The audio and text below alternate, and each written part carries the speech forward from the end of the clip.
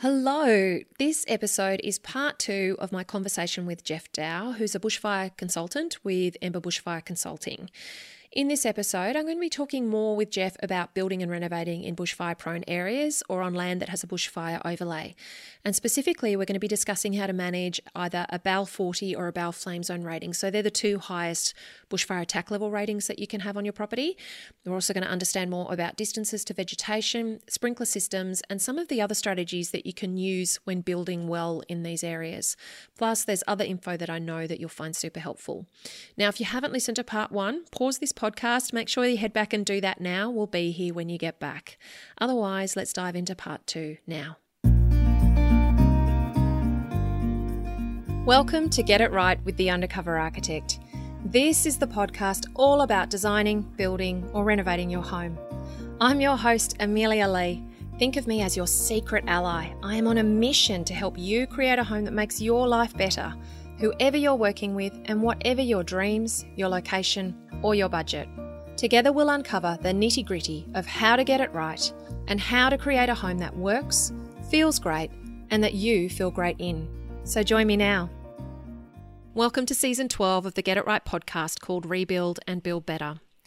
This season includes a range of conversations with some fantastic experts and professionals, and we're diving into a range of topics related to rebuilding after bushfires, building or renovating in bushfire-prone areas, and more generally, designing and building more resilient homes. This season of the podcast has been inspired by one of our Undercover Architect course members who has over 20 years' experience in disaster recovery and saw the need, given our recent summer bushfires in Australia, for a resource to help people rebuilding their homes after bushfire. He's been a great help to me in connecting me with information and people I can now share with you. You can see video versions of all of our interviews, as well as get a copy of the full transcripts, plus loads more helpful resources for your journey on the Undercover Architect website. Head to www.undercoverarchitect.com/rebuild for all the info you need to rebuild and build better. Now let's get on with the episode. So as I said earlier, Jeff Dow is a bushfire consultant with Ember Bushfire Consulting. Ember Bushfire Consulting are a team of qualified, accredited and experienced fire industry professionals, and they're all accredited bushfire consultants under the Fire Protection Association of Australia accreditation scheme. It's really essential that when you're looking for a bushfire consultant that you find somebody who's accredited, and I've popped a link to the Fire Protection Association of Australia's website in the resources so that you can look for somebody in your area who is properly accredited. Now, co-founder of Ember Bushfire Consulting, Jeff Dow, has had over 23 years' experience as a professional in the fire services industry. He has a Bachelor of Applied Science in Environmental Science and 2 graduate diplomas being Fire Safety Engineering and Bushfire Protection. Ember Bushfire Consulting takes a whole-of-life approach, offering consulting services for all stages of development. This includes a range of consulting services focused on assessing new development and construction on bushfire-prone land and prescribing bushfire protection measures to minimise the potential impact of bushfires on life and property. Now, Ember services local government areas across the Central Tablelands, Southern Tablelands, Snowy Mountains, Southwest Slopes and South Coast in New South Wales. All of these areas were really heavily impacted by the Black Summer fires across 2019-2020 in Australia. Even if you're not in these areas though, Jeff's advice is going to be super helpful for you. So let's hear more from Jeff now. Now, with these bushfires, we saw a rate of spread and we saw ember attacks, I suppose, in ways that people hadn't necessarily experienced before. Can we talk through, you mentioned some of the research that Justin Leonard at the CSIRO has been doing, just in terms of what their impact might be for rebuilding in some of these areas and understanding how to build more resiliently around dealing with that rate of spread and those ember attacks? So what I might do is I'll connect the construction with those BAL levels. So at BAL 12.5 and BAL 19, we're predominantly looking at ember attack. There's a bit of a radiant heat there, and that I sort of missed that point, is that the BAL rating is a measure of radiant heat flux in kilowatts per square metre, which is just basically, to give you an idea, 5 kilowatts per square metre is a human can withstand it for a very short period of time. 10 kilowatts, a firefighter in full PPE can withstand that for a very, very short period of time. Beyond that, it then escalates. At BAL 29, we have, at 29 kilowatts and above, we have unpiloted ignition of like timber. So it means just through radiant heat alone, you'll get something that will combust. So how that then ties in is BAL 12.5 and 19 are predominantly to deal with ember attack. So we're screening windows, etc. So at those lower levels, that's the expectation of the new dwelling would have good ember protection. There will be some other parts, obviously largely non-combustible, although there are a number of timbers that can be used at that level. At 29, a very select few of timbers, but we're now starting to see that radiant heat. So, as I said, a bushfire will pull apart a structure through ember attack, through radiant heat, and then through flame contact. So at 29 and 40, we've got pure radiant heat, which is the dominant factor there. And then above 40, we're starting to actually get flame impingement. So we're getting the structure is immersed in flame. And obviously that's the highest level. So I think to answer the question, a lot of these places may come in the higher ratings, and then that's obviously going to prescribe those higher levels. There's a cost associated with that. And this will be a challenging time for councils, for homeowners. So where once was, and I'm probably speaking of like Rosedale, there was the beautiful beach shack that was sort of made out of some sort of fibro. They find the site now is a BAL 40 flame zone, then obviously there's going to be a decision point there. And the story from 2009 was that some sites, not many, but some sites were very difficult to rebuild. But that'll be the challenge. I think the good news here is that because this has been underway for quite some time, or the 3959's been around for some time, there are more products that are available. The price is coming down. It's more achievable. People understand the standard, it's becoming more and more doable at that higher end. But at the lower end, it's pretty straightforward. I think the numbers that are thrown around in terms of cost is that for a 12.5, 19 ember proofing, the glazing is kind of minimal. You're looking at about 10 to 15,000 on top of a very standard build. So I hope that's answered the question. But that would be the expectation there.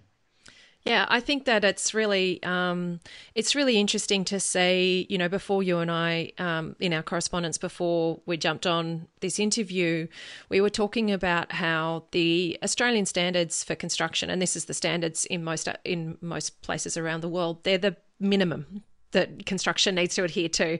They're not like the gold standard. They're not the best performance standard. They're the bare minimum of what a home needs to be obviously a shelter.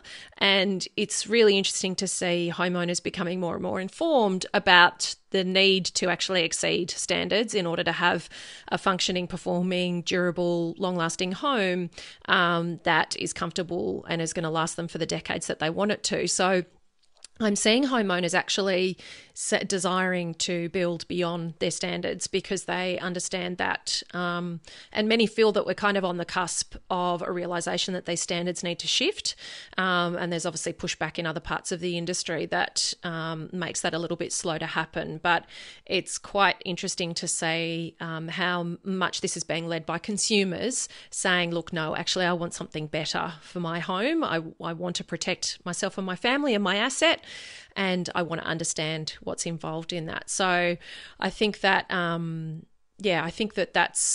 it's a really interesting thought to think, well, BAL 12.5, if it actually will protect your home from ember attacks and enable your home to be more resistant to ember attacks, then is that something that we should just be adopting? What's been your thoughts in terms of looking at distances to vegetation in areas that might not have necessarily bushfire overlays now? What's your sort of recommendation to people about looking at distances to vegetation and things like that, and perhaps considering a different standard for their home? So 3959, rightly or wrongly, stops at 100 metres. So where it says that you are within 100 metres of this unmanaged or classified vegetation, then you adopt the standard. Beyond that, it says that effectively you'd be bow low. It's just saying that it's not saying that there's no risk. It's just saying that there's a low risk and it doesn't warrant anything else. And that was done for a number of reasons, obviously for cost. But through the work that Justin Leonard has done, we can see that property destruction can happen. Certainly here in Duffy, it happened up to about 700 metres. Where there was actual ember attack. Now, I'm not talking about spot fires. Spot fires are different things. We're talking about that shower of embers. There is a good argument for due diligence and just for looking after the asset to provide ember protection. I think ember protection, full stop, is just a really good thing to do for any Australian home. You've got some insulation benefits there. You've got the insect, that keep the critters out as well. Generally the ember mesh is the very rigid type, so you've got security benefits there as well. It just makes sense. So I would suggest, even if you're beyond that, it's just and you've got scope within your budget, then I would say go for about 12.5 is just a really good fit for most Australian environments. Even if you're in the city and you're within 300 to 500 metres of bushland. And we've got plenty of it here in Canberra. I live very close to Black Mountain, and it would be a very good fit for here. So those things are really good. I just we'll pick up on a point as well. 3959 is all about passive protection. You mentioned over and above, or currently things that aren't captured by that. It's the minimum standard. Sprinklers are starting to come. The design, the development, the standards are getting better for that. I've seen firsthand the benefit that they can. They're tricky because then you have to get the timing right. I think where you've got town water supplies, then it just makes sense. And the sprinkler system not only applies to the residents, to the structure, but also this asset protection zone. Let's keep the asset protection zone moist as well. So you're using that to really bolster the asset protection zone. So I saw a property out at Carwoola where it just worked perfectly, and listening to some of the other practitioners in this most recent fires, there's been many cases where sprinkler systems have been. The critics of sprinkler systems would say, well, you're going to have these high winds. It's not going to really do exactly what it would do, which is what you'd see inside, a building. It's a very controlled environment. Sprinklers work very well as a fire safety measure inside a building. It's a bit more dynamic, obviously outside, a bit harder to control. We've got water supplies, so it does have to be thought out. But I think that's where we'll see some big improvements. Is with sprinkler systems and things like bunkers as well. Yeah, the sprinkler systems is an interesting one. I was chatting about that with an architect who was involved in the recovery after the Victoria 2009 fires, and was involved in sort of the construction of temporary villages and things like that. And he actually mentioned how that he thought sprinklers would be a great solution. And at the moment, one of the challenges around them has been that a lot of them are manually operated. So if you've had to evacuate your property and you haven't had the chance to turn them on prior, or how they might be motorized as well, whether it's with something that's combustible, that can be a challenge too. And so he was sort of looking for some type of solution that they use in commercial properties where there's a heat sensor that then fires off the sprinkler system, to be able to be implemented in residential properties. I saw actually a blog of a house that had a sprinkler system on it in the Canberra region that managed to survive the fires, but the sprinklers actually didn't get activated because he had to evacuate the property prior. So, but the property still withstood the fires because of a range of other solutions that they'd activated. But that sprinkler one is an interesting one, isn't it? Because you kind of feel, well, at least it would give, winds aside, all of those kinds of things, at least I would give the property an additional layer of... Exactly. And I think there is a great benefit of it. There's lots of innovation that's starting to occur, particularly where you've got connection to the internet and whatnot. There's a fellow not far out of Goulburn He's got systems that will actually trigger based on the FDI, but he's also got remote trigger systems. What's the FDI? My understanding is that the fire danger index.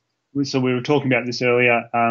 What we tend to see, the fire danger index is also related to the fire danger rating. FDI 100 is obviously near the catastrophic end of things.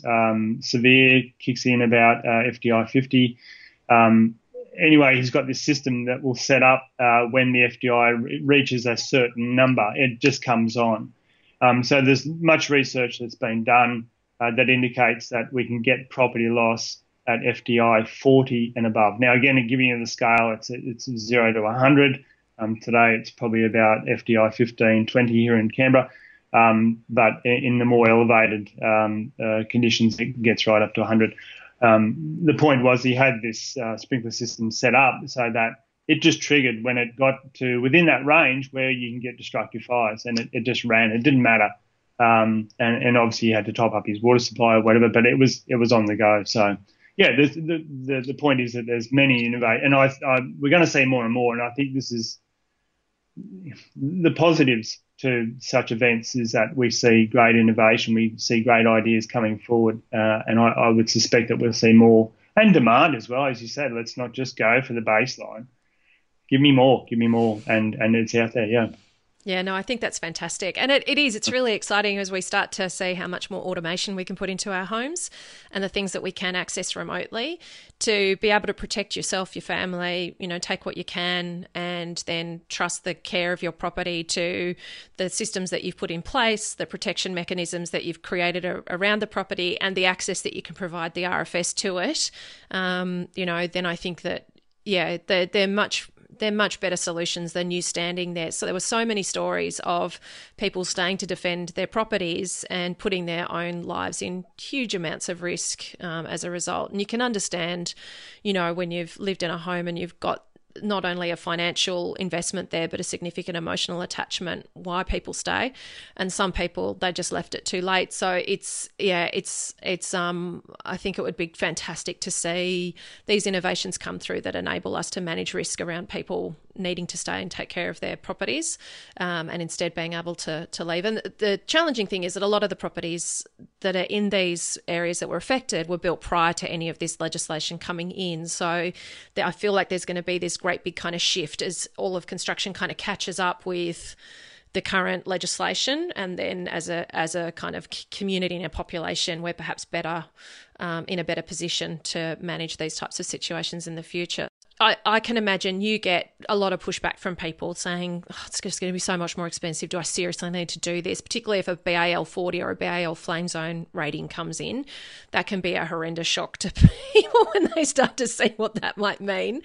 How do you talk through clients in terms of, I know that you've had a client who had a property that didn't have a building on it that went through the recent fires, and they're now kind of considering how are they going to actually build on that property to be better performing. How do you kind of, once you deliver your assessment, how do you talk through clients that process of, okay, this is the scenario, but this is actually the opportunity? So I think the hardest part is that when I look at a site, I see a particular, I very much try to visualize what it's like on a bad day, and trying to relay that to the client. And they obviously, what is the threat? I don't see any threat here. It hasn't burned in 50 years. It's not going to burn again. So that's, they're not seeing what I see. And that's often the hardest part of it. Even in a grassland setting, it's an empty paddock for goodness sakes. But we know that grass fires can still be very, very destructive, very dangerous. So that's the first part is that, why do I have to do this? I think that argument now is becoming less and less, we can just see that we're vulnerable, and more areas are vulnerable. So that's less hard. But what I do try to do, obviously, again, if there's opportunity to move, and this is again the planning system working, push you to areas where it's a lower BAL rating, so it's safer. It's also less to build. So that's the response. Luckily, the places that I've assessed where they haven't built yet, that BAL rating wasn't that high. The trick will be, as I said, in these spots where it was always flame zone. The house is 40, 50 years old or older, and now they have to rebuild. But I think if it's been burnt out, then the argument, speaks for itself, I think. But it is going to be very hard, just being straight up. It's going to be hard for some people to deal with that 40 and flame zone, and also councils, whether they let people rebuild. But I don't think that's going to be the case. Rosedale will still continue to be built, but they'll have some pretty tough ones there. But what I would say is that it is what it is. Don't try to duck and weave, and it's when we duck and weave that it ends poorly from a planning and a DA point of view, because they can see that you're trying to avoid that, and the council doesn't want to sort of have a bar that they don't want to have ownership in under constructing or building in places that you probably shouldn't build. Don't be fearful of it. Get good advice, and then and listen to that advice as well. But don't. I think as soon as we start to avoid, then that's when you start to run into trouble, or put it on the shelf. We'll deal with that later.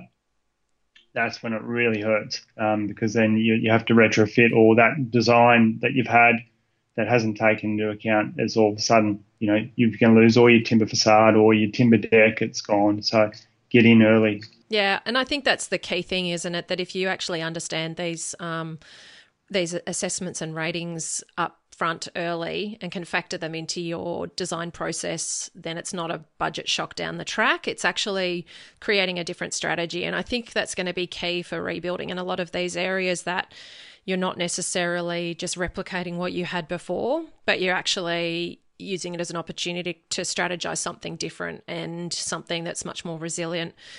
Can you perhaps, just with the BAL 40 and the BAL flame zone, the BAL FZ, could you just talk through some of the detail of what that can mean for the construction of a property, and also, I suppose, other strategies that can come into play? You touched on bunkers. I had heard that somebody was able to, in a recent project, they were able to include a bunker, and that gave them some leeway in the construction of the property itself. How can BAL 40 and BAL flame zone be, I suppose, approached, and what kind of strategies can you use to get good results in those kind of ratings of areas? Well, I think the first thing is that BAL 40 and flame zone, absolutely no combustibles at all. So timber's off the shelf altogether. That said, you can use like modwood for decking, and any number of other products that still are reasonably visually appealing. So I guess that's the first thing. As I said, there's more and more products that are becoming available. And then flame zone, it gets up there. One of the recent changes is been the shutters. So in 3959, if you can, and certainly in New South Wales, you can use shutters. So you can go for a good traditional sort of window set if it's protected by a appropriately rated shutter. So that opens up some opportunities, and I can hear people saying, "Well, yeah, but the shutters are ugly." Yes, but there are ways of putting it within the reveal. There are techniques, there are ways to address that. So there's a little thing there. You said shutters and that can also reduce the price, particularly if you're in the flame zone area. There's some benefit there. Going on to, so that's the 40 and flame zone. Going on to the bunkers. Bunkers is it's an area of kind of new work. There's only recently a standard that came in. At the moment, I can only speak to New South Wales. I know in Victoria, where from what I heard through the industry, is that where you were flame zone, if you put in a bunker that was built to the standard, then you could possibly come down a BAL rating. So that, I think that they do. Again, I think there'll be improvement here. New South Wales RFS are kind of not sold on it. They certainly not opposed to the idea, but it from my understanding, it's not going to get you any concessions. That said, that I think that personally, I think they're a great idea. There was a client down in Smiths Road, down in the area adjacent to the ACT. Great, quite an impressive story. The owner of that property had survived, they had survived the 2003 bushfires. Their property didn't. And rather than becoming fearful of it, and I think obviously this took some time, they moved out to the bush. We were in a very bushfire-prone area, but it didn't put them off. They accepted the threat, and put a bunker in. And they had everything in place. They knew that they were going to leave early. But the fact that they did that, rather than, I guess, running away from this, going, you know what, for 10 years, this place is going to be beautiful every day of the week, and we're going to enjoy this. But if the inevitable does happen at some stage, then we do have a plan B, which was this bunker. And I was very impressed by that attitude. And I think it was quite cheap too. I think it was between 10 and 15 grand. And, that's a fantastic insurance policy. Their road was about 20k out. It's one way in, one way out. So it is a bushfire prone area, and also many access issues there. So I think, again, to the question, I think bunkers, you will see more in this space, and with a hope that they may offer some concession to these Balfour flame zone areas, and that's where we hope. But RFS are always sort of adjusting. They do in time. So, yeah. Yeah, I think it'll be interesting. It was a report that I'd read after the 2009 Victorian fires that had mentioned that thing of somebody was then rebuilding and they were a Bal flame zone, and they were told that, they could spend $15,000 on installing a bunker to standard and then lower the house to Bal 40. It was going to save them about $80,000 overall, because to make the house Bal flame zone was a significantly bigger investment than putting the bunker in and dropping it to Bal 40. So it will be interesting to see if these strategies, there's a lot of contention I hear around bunkers, but I think it's because we have so many that are kind of just DIY built things that mold ridden, not properly ventilated, not actually fireproof at all, end up being traps for people. So I think that actually to create some legislation around how they're constructed and what they need to be, the standard that they need to be built with in order to be an offset measure, could actually be a huge opportunity to have holistic kind of solutions to dealing with construction in these areas. So it'll be really interesting, won't it? Yeah, I think so, and I think that's the good that comes out of these not so good events. Is that there's these improvements. So yeah, it would be good to see. Now, you do a lot of work with subdivisions and helping developers understand better, I suppose, subdivision strategies and those types of things in bushfire-prone areas. How can some of that work that you do help communities understand how to build better resilience around their holistic kind of performance in these types of situations? So that's the good news again. How this bushfire protection is influencing the way that we plan. So bushfire protection very much is a planning issue. It's not a construction issue. If we're dealing with it at the construction side of things, then something's been missed. Just because you can build in flame zone doesn't mean that you should. And so that obviously clearly, and I'm on the side of Black Mountain here. My residence is probably Bal 40. Although it was built in the 60s, so there's no chance. So, we're very much leave early. There's no hanging around here on a bad day. And so what our property looks like is we're backing straight onto reserve. There's no setback. There's no nothing. There's no level of protection at all. No construction, but no setback. So what we see particularly in Canberra and seen in New South Wales is that when these in new suburbs, they have to, by legislation, they have to get assessed and designed to consider bushfire now, which is great. So largely we'll see lots of edge roads. Great. That's something that's never going to change. That's a beautiful thing in the APZ because it never really has to be managed. And then some along the easement, you'll have grassland and whatnot. A small pocket of grassland. So that's the first thing I'll say is that the suburbs have been designed that access. There'll be multiple points of access. So as a whole of community, they're much better. Water supplies take into consideration, historically the water supply has been to deal with structure fires, the fires within the structure. Now that it's actually looking at what in the event of a bushfire or grass fire coming to the subdivision, these are now considered there as well.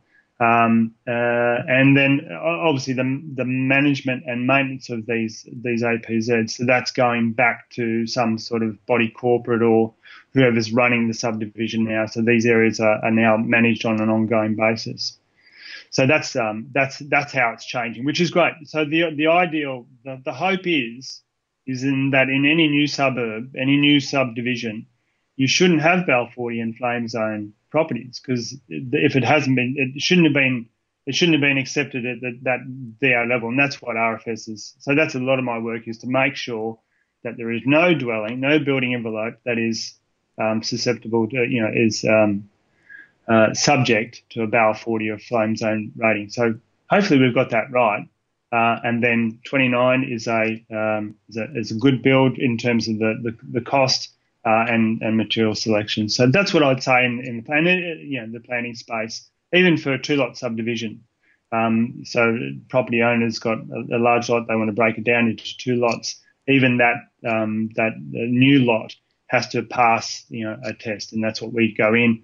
We take in planning for bushfire protection, and we assess the access. We access where they want to build, and we'll direct them on that as well. So yeah, that's what's happening in the planning space, and that's where it all does need to happen. So it sounds incredibly sensible in terms of an approach. Like, just let's be preventative about this and proactive, rather than us just willy-nilly subdividing and then letting the individual be the one who has to deal with the fallout of it. So that's right. Yeah, that's right. Yeah, and that's a product of the 97, 99 fires and before in New South Wales. They said, you know what, we need to change this. And in 2006, planning for bushfire protection came in. It looked at construction, looked at all those elements that we talked about. So I think we're getting it right. We are getting it right. And then, as I said, evidence is that the construction is getting better. So this need not be bad news. It's actually, we've got some positive news there. So we're making some changes here. So. Oh, and I think that's it. Like it's been really interesting. I've had the benefit of talking with people that were very closely involved in the recovery after the Victoria 2009 fires, and then seeing them being called in to help with this recovery effort now, and the body of knowledge and experience being able to add to, I suppose, how people recover, how areas are going to recover, and what actually is going to be a better strategy moving forward. There was a bit of criticism with the 2009 fires that people were just pushed. There was an urgency to rebuild and to try and get people kind of back to normalcy as soon as they could possibly be. And so people were, I think, rebuilding. They were seen to be rebuilding potentially too soon for when they were ready. And so I think it's really encouraging to see that where there's a different approach happening this time, and it's also being led by a different learning process that's happening between these these 2003, 2009 fires, and what that might mean for planning moving forward, because we're, particularly down the eastern seaboard of Australia, which is where everybody was shocked to see the spread of the fires down that eastern seaboard, but that's also one of the most densest areas for population in Australia, and the densest areas for subdivision and for growth over the next 20 years. So it's great to see that this is all informing that process in terms of a planning approach. Yeah, it's coming together. Now, there's been a conversation around, should people even be allowed to rebuild in some of these areas? I know that these areas that were affected, a lot of them are in your jurisdiction in terms of the areas that you service in your business. What's your thoughts around how you'll help clients who might be rebuilding after this kind of event to think about the strategies of rebuilding in these areas, and whether it's a good decision in terms of what they do for their futures? Yeah, it's a hard one, we've had stay and defend for a long time, ever since, and that's I think this is largely what's led to a lot of fatalities and the like. Whereas in, say, United States, they get the National Guard in and they just evacuate everywhere. But you see massive property loss as well. There's been some really bad fires there in California, and you'll see whole subdivisions just gone. So it turns from a vegetation fire into this suburban conflagration, like it's just property to property to property. So it would be, the point is it would be a shame to lose that ability to stay or to take that decision away. And so I think we're going to be holding on to that. What that means then for rebuilding is that I think largely we should be allowed to go back in, but because I think what is also happening is that now we've got this because of these changes, we've got this other consideration in the thought process, exactly what we've just been talking about. The structure is now more resilient. We've done all we can to improve the property. So I think that there's going to be, my point is that there's going to be less reliance on staying to defend. The people are going to go, you know what, I've done a lot and I've done everything that I could to prepare this property from the outset when it was built. The APZs are good. I'm now much more comfortable to leave. So it would be a shame to just have this situation where people are forced to evacuate and therefore not allowed to build. But I think that we have this other element in there that now that helps that. Only because we've got these new bushfire protection. We've improved bushfire protection. I hope I've kind of answered that. I think I can't see it happening where people won't be allowed to build back in. So in summary, what has changed is that we're now perhaps more confident or positive that the structure, the home will survive. Therefore, that takes the pressure off on having to stay and defend, and they can leave and leave early. So therefore, they should be able to build. I hope that answered the question. I've sort of danced around there a bit. But, it does. You know what I mean? Yeah. I think that's what's changed is we've got now a new consideration. If you've built to Balfour, 29, and we've got the sprinkler system and we've got a really good APZ, you'll be, far less likely to stay. You're going to, you know what, I'm going to leave. And I reckon my house has got a good chance of surviving. So. Yeah, I think what the interesting challenge or the most, I suppose, the most confronting challenge for people is going to be is that the cost of rebuilding and rebuilding to that standard and whether that makes it unaffordable for people. I know that there's been fires that were a year prior to the most recent ones where a lot of those areas had become bowel flame zone in the time, as legislation had been updated. And so the people that lost their homes that were in these areas that then need to be rebuilt as bowel flame zone, and they're either uninsured or underinsured, is the challenge then of that cost to rebuild. And it's that tricky balance, isn't it, between having strategies around rebuilding to a code level that actually gives you that resilience and performance around your property, but then also being able to fund it and have a continuing lifestyle with your family in that area. So there's a lot of puzzle pieces coming into play. But I think that you're right in terms of just saying to people a blanket, no, that place is no longer safe to live, you can't rebuild there, is not the approach. And we do have the policies and the procedures in place to enable rebuilding. It's the affordability piece that might be the challenging one. So, yeah. I was just going to say, encouraged to see how many people are leaving. It would appear as though there are fewer and fewer people who are willing to stay because, of the lessons of the past, because of the O3s, the O9s, which had a huge number of fatalities.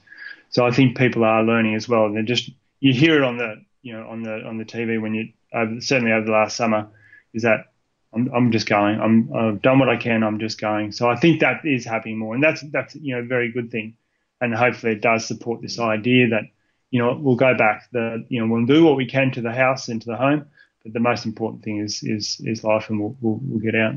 Jeff, I can't thank you enough for all of the wisdom and knowledge that you've shared. I think that you've done a huge amount to clarify and explain some things that can be incredibly, as I said up front, very bamboozling for homeowners who are dealing with this bushfire overlay or zoning on their property wherever they're located. You see that BAL rating come through, and it just and as I said earlier, it immediately goes to all of those construction material requirements and the detailing. But to understand that there's the opportunity for a much more holistic approach, that asset protection zone can be so key. I think that really gives people some scope to think, okay, what's the total design solution that we're coming up with? And you can see the importance of having the expertise of a team member like yourself in terms of that bushfire practitioner to really help you navigate through that confidently is really essential to you coming up with an on-budget solution that's going to actually perform in the long term. So thank you so much for your time and your knowledge and your generosity. I really appreciate it. No problem. Yeah, it's been a pleasure, Amelia. Thank you. Jeff. Thank you very much. So that wraps up our conversation with Jeff Dow, bushfire consultant with Ember Bushfire Consulting. Now, you can also find my interview with Jeff on Undercover Architect's YouTube channel. I've actually broken it up into smaller sections to focus on specific topics and questions there. So if you just want to watch a little chunk, that's easy to do on the YouTube channel. And if you want to revisit any information, you can find loads of stuff on both the website and on our YouTube channel. Remember too that we've got the full transcript for this interview and all our other interviews in the Rebuild and Build Better series on the podcast. They're all available on the website as PDF downloads. So we've got you covered whether you like to listen, watch or read when researching about building and renovating in a bushfire prone area. And I also thought that if you know of somebody who is trying to rebuild after a bushfire who might not have access to internet, to ready access to computers and those kinds of things, that you'd be able to print out the transcripts and be able to send them to them very easily so that they can read them as a hard copy. Now, make sure that you head to undercoverarchitect.com/rebuild.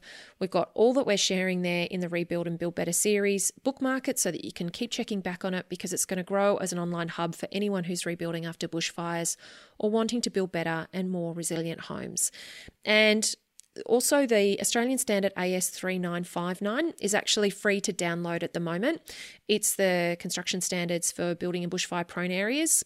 Not sure how long it's going to be available as a free download. So if you do want to grab that, go ahead and grab it now. I've got a link to that in the resources as well. In the next episode, you'll meet Julie Firkin. So Julie is an architect who actually has some great knowledge to share about bushfire home design. We're going to talk about a house design that she did that was included in the Bushfire Home Service. Now, this was a scheme that was the Victorian government's response to the 2009 Black Saturday fires. It was actually a really amazing scheme and quite a different approach to supporting those that were rebuilding after bushfires, where they actually selected a range of architect-designed homes that were done specifically for those rebuilding and made them freely available as floor plans, elevations and costings, so that anybody who was rebuilding could freely use these designs to be able to take forward in their project. So Julie had a house that was in this bushfire home scheme. We're going to hear more about that design, why it was effective, why it works as an opportunity for rebuilding, and also more about that home scheme, because it's quite different to what the industry is doing now to support people when rebuilding. So I think it's a really interesting alternative perspective. As always, thank you for tuning in and for letting me be your secret ally.